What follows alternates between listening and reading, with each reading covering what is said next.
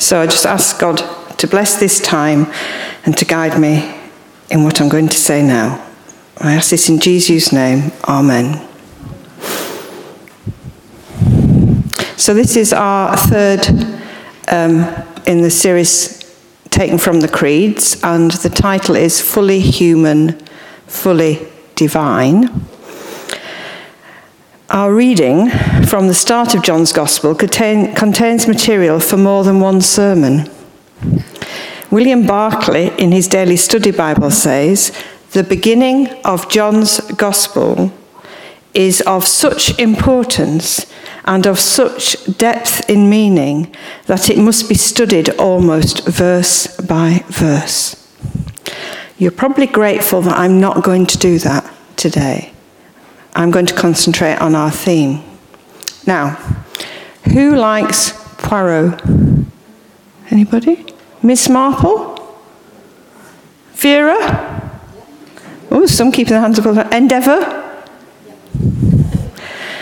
You must like whodunits. You must like mysteries. I like mysteries as well. And what we're looking at today is truly a mystery. But in contrast to the mysteries that these people I've just mentioned have to solve in the TV programs or in the books that we read, it's not a mystery involving a crime. It's a wonderful mystery involving the most amazing thing that ever happened: God coming to be with us on earth. Do you remember those words I used at the beginning? The ones we hear from Matthew's Gospel at Christmas. I'll just read a little bit more of it here. "Behold, the virgin will conceive and bear a son, and he shall be called Emmanuel, a name which means God is with us." Now, I'm not going to try and explain the mystery. I'm not going to talk about how it happened. This is God we're talking about. The Lord God, who's so awesome that our human minds can't fully comprehend the whole of him. A member of our pilgrim group came up with a very good example from a film of what trying to take in all knowledge might do to us. If you want to look at it, ask Chris. But we can't comprehend how amazing, how wonderful God is. We can just grasp some of the things about him. So these are very much a lay person's thoughts. I didn't study theology. I've read probably a little bit more than you, but that's all. And it's from my thoughts on reading and hopefully listening to God and where I've got to in my faith journey today. The Gospel of John starts with this beautiful prologue, i.e. an introduction. John wants to show us in this Gospel that Jesus is God, that he was and is divine. And he does this here by telling us that Jesus existed before creation took place. And through him all things came to be. Without him no created thing came into being. By the time he wrote the Gospel, there were various heresies around. Some denied that Jesus was divine. And on the other hand, some denied that he was ever human. John really wants to stress the real humanity of Jesus and paradoxically also the divinity of Jesus. Note how he refers to John the Baptist in that prologue. He states, "There was a man sent by God." He wasn't the light. He came to prepare the way for Jesus. John the Baptist was a prophet sent by God. But Jesus was God, come down to earth. So why did God come to us in Jesus in this way? Jesus, as I said, I'll start again. God, as I said, is far beyond our full comprehension.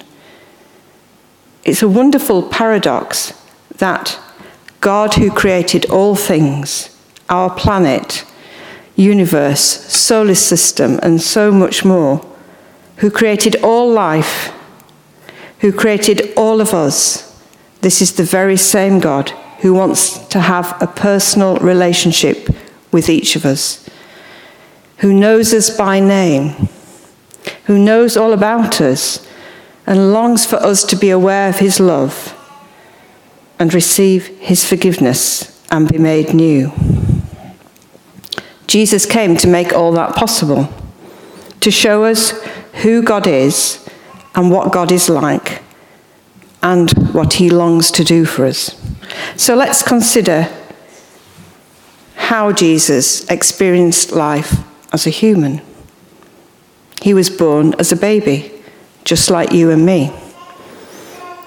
His mother experienced the stigma of being pregnant and not formally married, the experience of many in the past and nowadays, and that probably rubbed off onto Jesus when he was little. He was presented at the temple for circumcision, as was the practice for baby boys. He and his parents became refugees. He grew into a child like you and me. He learnt about his faith, as we do. He learned a trade and earned a living. He had siblings, most likely, and would have had nieces and nephews and aunts and uncles. He was a practicing Jew and allowed to teach in the synagogue, although he did get thrown out on at least one occasion.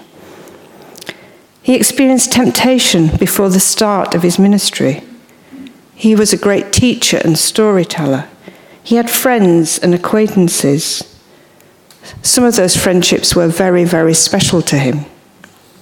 He experienced tiredness, hunger, thirst. He had sympathy with those who were hungry or afraid.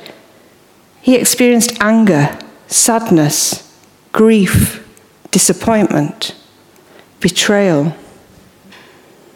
In the Garden of Gethsemane, he prayed to see if the cup could pass him because he knew what was coming.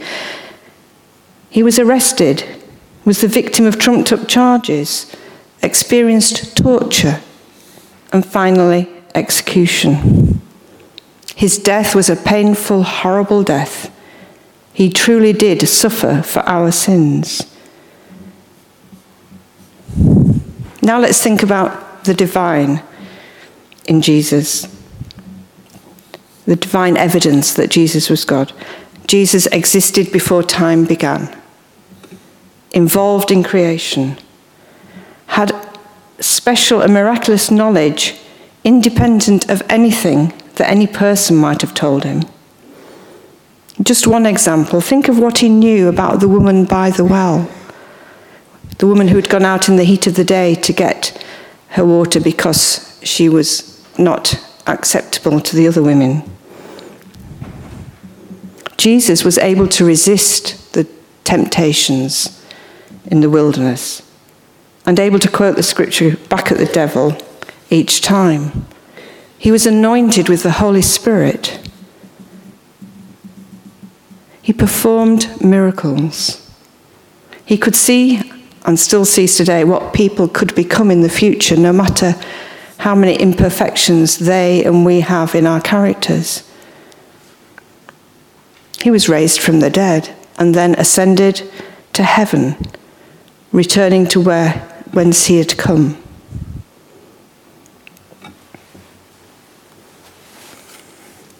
Methodism has a catechism, I think. I'm not sure I've said that right. I got one of these when I was training to be a local preacher. And it's, how do I say it? Catechism. Right, thank you. A catechism is a summary of the principles of Christian religion in the form of questions and answers. So I've got number 58 and number 59 here. There's quite a few. And it says, what do the creeds teach about Jesus Christ? Jesus is God the Son, who from eternity was with God the Father, sharing his nature, and acted with him in creation. Jesus Christ is God the Son, who was born among us as a human being. In him alone we can see God the Father. Jesus Christ alone is both completely human and completely divine.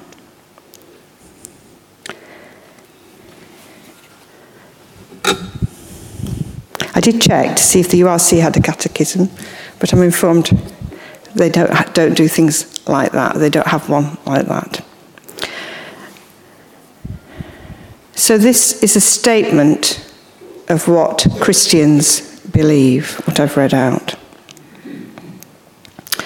So that's my probably incomplete list of fully human and fully divine, of being human and divine. But the question is, what do we do with it? You can have knowledge, but what do you do with it?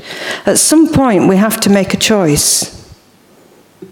We have to decide if Jesus is God, come to earth as a human in Jesus, or is Jesus just a special human being that once lived? Jesus is sometimes considered as a prophet or a special or very good human being by members of other faiths or people who have no faith. But what do we think?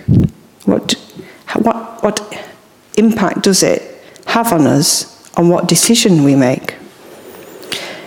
Because if we think Jesus is just a specially good person and don't think he's fully divine, where does that leave us as Christians? Surely it would mean that Jesus is not much different from any other human being. What would happen to our belief in eternal life?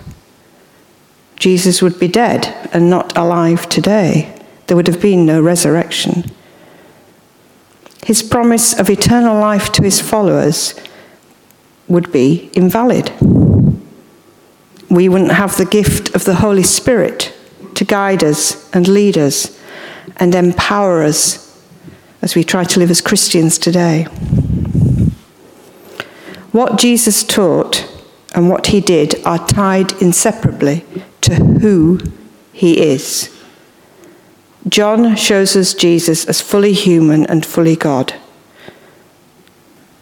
Although Jesus took upon himself full humanity and lived as a man, he never ceased to be the eternal God who has always existed, the creator and the sustainer of all things, the source of eternal life. This is the truth about Jesus and the foundation of all truth. If we cannot or do not believe it, this basic truth, then we will not have enough faith to trust our eternal destiny to him. We talked about that in our group at the beginning of the Pilgrim Bible study groups. About creeds comes from the word to believe, but it has the idea, it's not just to believe something, but to actually, because of it, put your trust in God. John wrote the gospel to build faith and confidence in Jesus Christ, so that we may believe he truly was and is the Son of God. It's interesting to think about the culture in which John was writing. Many in his original audience had a Greek background. Greek culture encouraged the worship of many mythological gods whose supernatural characteristics were as important to the Greeks as genealogies, that's a list of your ancestors, were to the Jews. And many of us will know stories like that. Perhaps we were taught them in school, have read about them in books, or seen them in films. John shows that Jesus is not only different to the gods of Greek mythology, but far superior. The Word became flesh. By becoming a human, Jesus became the perfect teacher. In Jesus' life, we see how God thinks. He became the perfect example as a model of what we are to become. He shows us how to live. And now as the risen Christ, he gives us the power to live that way. He is the perfect sacrifice. Jesus died for all people who have lived and will ever live, and his death satisfies God's requirements for the removal of sin. Earlier in my sermon I posed the question, why did Jesus come to earth? You might want to think about your own answer to that question, either after the service, during the week, in your pilgrim groups. My personal answer is, I think Jesus came because God loves us and chose to reveal himself through Jesus and show us this wonderful love. Amen.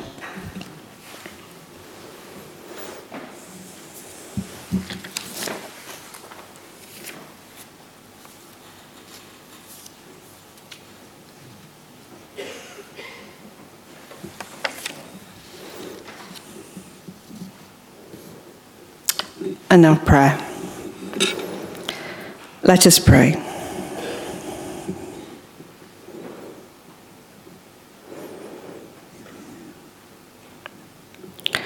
Lord God, when we start thinking about our faith, truly thinking about it, there are lots of things that we need to work out for ourselves. Sometimes we don't always spend the time doing that. We're sorry if we've not read your word enough, not listened to you enough, and not really tried to seek out what is the truth about you.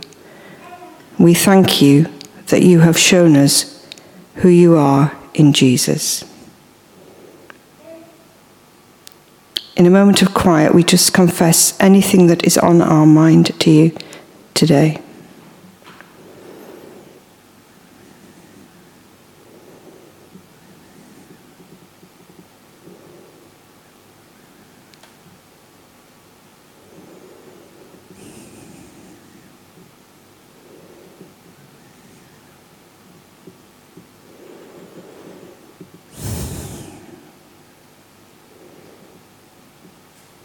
Thank you that we have the promise that when we are truly sorry and ask for forgiveness in Jesus' name, we are forgiven.